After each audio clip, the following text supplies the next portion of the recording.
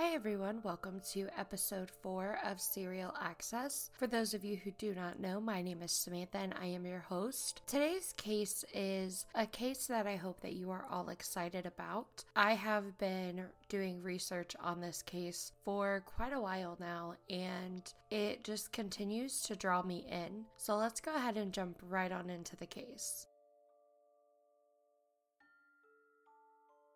Ted Bundy was born in Vermont across the country from the Pacific Northwest communities that he would one day scare. His mother was Eleanor Louise Cowell, and his father was unknown at the time. His grandparents, ashamed of their daughter for having a child out of wedlock, raised him as their own. For nearly all of his childhood, he thought that his mother was his sister. His grandfather would beat both Ted and his mother on a regular basis. When Ted was 5 years old, his mother ran away with him, wanting to live with cousins in Tacoma, Washington. While in Tacoma, Eleanor met and married a man by the name of Johnny Bundy, who was a cook at a hospital, and he formally adopted little Ted and gave him the last name Bundy. Ted hated his stepfather, and he would describe him to his girlfriend as being not so bright and didn't make much money for the family. There isn't much known to the public about the rest of Bundy's childhood, as he gave conflicting accounts of his early years to different people, and he never really said specifically what truly happened when he was a young child. He graduated high school in 1965, then enrolled in a nearby university by the name of Puget Sound. He spent just 1 year there before transferring to the University of Washington to study Chinese. He dropped out briefly in 1968, but quickly re-enrolled as a psychology major. During his time out of school, he would visit the East Coast, where he likely first learned that the woman that he believed was his sister was truly his mother. Back at the University of Washington, he started dating a woman by the name of Elizabeth, a divorcee from Utah who worked as a secretary at the School of Medicine on campus. Elizabeth was one of the first people who reported to police about Ted Bundy. In 1973, Bundy was accepted into the University of Puget Sound Law School, but after a few months, he stopped attending classes. In 1974, the disappearances began. His first known attack was not an actual murder, but just an assault on an 18-year-old Karen Sparks, a student and dancer at the University of Washington. He broke into her apartment and bludgeoned her unconscious with a metal rod from her bed frame, before sexually assaulting her with the same object that he used to bludgeon her with. His assault left her in a 10-day coma and permanently disabled. His next victim was the first confirmed murder. Her name was Anne Healy, another student of the University of Washington. This took place 1 month after the assault on Karen. He broke into Anne's apartment in the early morning, knocking her unconscious, then clothing her body and carried her to his car. At that point, she was never seen again, but part of her skull was discovered years later at one of the locations where Ted would dump his bodies at. Ted continued to target female students in the area. He had developed a technique where he would approach women while wearing a cast or appearing otherwise disabled and ask them for help putting something in his car. He would then bludgeon them before blinding them, raping, and killing them. He would dump their bodies in a remote location in the woods, where he would often visit and have sex with the decaying corpses. In some cases, he would decapitate them and keep their skulls in his apartment so that way he could sleep beside them. Over the next 5 months, he murdered 5 female college students in the Pacific Northwest area. Their names are Donna Gail Manson, Susan Elaine Rancourt, Roberta Kathleen Parks, Brenda Carol Ball, and Georgianne Hawkins. With all of these disappearances, police called for a major investigation and enlisted a number of different government agencies to help look for the missing girls. One of the agencies was the Washington State Department of Emergency Services, where Bundy worked. There, he met Carol Ann Boone, a twice-divorced mother of 2 who he would later date on and off for years as he continued to murder girls. While the manhunt continued for the killer, more people were matching it up to Ted and his car, and at the same time, there were bodies that were being discovered in the woods, but Bundy was accepted to a law school in Utah and decided to move to Salt Lake City. While living there, he continued to rape and murder young women. This also included a hitchhiker in Idaho and 4 teenage girls in Utah. Elizabeth knew Ted relocated to the area, and on learning of the Utah murder, she called the police for a second time to tell them that it truly was Ted who was committing the murders. There was a huge pile of evidence pointing towards Ted, and when Washington investigators compiled their data, Ted's name appeared at the top of the suspect list. Not knowing that the police were onto him, Ted continued to murder women. He also would travel to Colorado from his home to kill more young women there.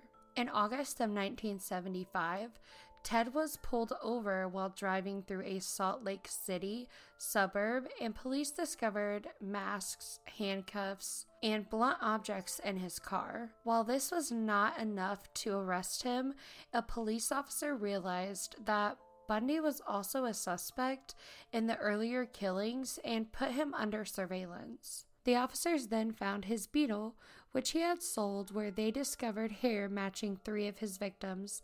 With this evidence, they put him in a lineup where he was identified by one of the women who he had tried to abduct. He was convicted of kidnapping and assault and was sent to prison while police attempted to build a case for murder against him. The arrest did not stop Ted from killing. He was able to escape custody for the first time.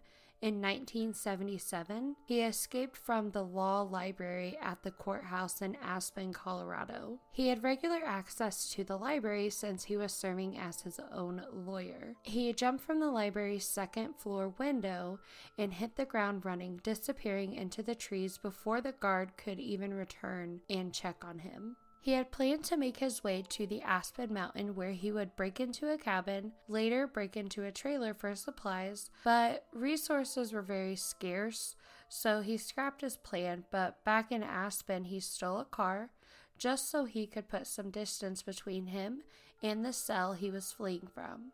But while he was leaving, he was spotted by police for his reckless driving and recaptured after only 6 days of being on the run. His next escape took place 6 months later from a jail cell. He studied a map of the prison and realized that his cell was directly beneath the living quarters of the prison's chief jailer. The 2 rooms were separated by a crawl space. He traded with another inmate to get a small hacksaw, and while his cellmates were exercising or showering or working, he would start working on the ceiling, scraping away layer after layer of plaster.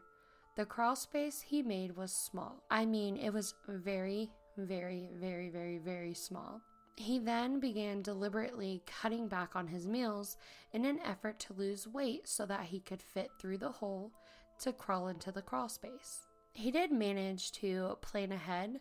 Unlike last time, he stowed away a small pile of money smuggled to him by Carol Ann Boone, the woman who would later marry him in prison.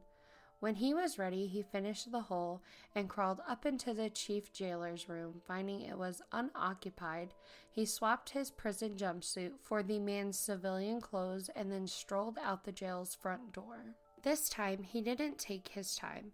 He stole a car right away, immediately got out of town, making his way to Florida. He wanted to keep a low profile, but Florida life was presenting unexpected challenges. Unable to produce identification, he couldn't get a job. He was back to stealing for money, and the compulsion towards violence was simply too strong. On January 15th of 1978, 2 weeks after his escape, he broke into Chi Omega sorority house on the Florida State University campus. Within a span of just 15 minutes, he sexually assaulted and killed Margaret Bowman and Lisa Levy. He bludgeoned them with firewood and then strangled them with their stockings. He then assaulted Kathy Kleiner and Karen Chandler, who both suffered horrific injuries, including broken jaws and missing teeth. He later broke into an apartment of Cheryl Thomas, who lived several blocks away, and beat her so badly that she permanently lost her hearing. But on February 8th, Ted abducted a 12-year-old by the name of Kimberly Diane Leach from her middle school and murdered her, concealing her body on a pig farm. But once again, his reckless driving caught the attention of the police. When they realized that the plates that belonged to the car were stolen, they pulled him over and found the IDs of 3 dead women in his car, linking him to the Florida State University murders. During his trial, he didn't listen to his lawyer and took his own defense. He ultimately was convicted and placed on death row at Florida's Real Ford Prison, where he suffered abuse from other prisoners. This included gang rape by 4 men, some sources say. But he did conceive a child with Carol Ann Boone, who he married while he was on trial. He was executed by electric chair on January 24th of 1989, while hundreds of people gathered outside the courthouse to celebrate his death. Even though he did confess to many murders before his death, the true number of his victims remains unknown because he did deny certain killings despite the evidence that tied him to the murders. Authorities do suspect that he killed anywhere between 30 and 40 women, making him one of the most infamous and terrifying serial killers in American history. Let me know what you guys think of this case. I can't believe he escaped prison twice and got out just to kill more people. I am so glad that they have beefed up the security around the prisons so that way people can escape easy. Ted Bundy escaped so easy that I was baffled when I was doing research. Thank you so much for listening. Remember, you can follow the podcast on Instagram and Twitter at Serial Access for sneak peeks. You can also go to serialaccess.com to suggest a serial killer that you would like to hear more about. And if you wouldn't mind, please share the podcast on social media or to a friend or family member to get the word out so that way we can get more suggestions on serial killers. So that way we can do those cases and get those out for you guys. Please remember to have a great day, everyone, and stay safe out there. Catch you in our next episode.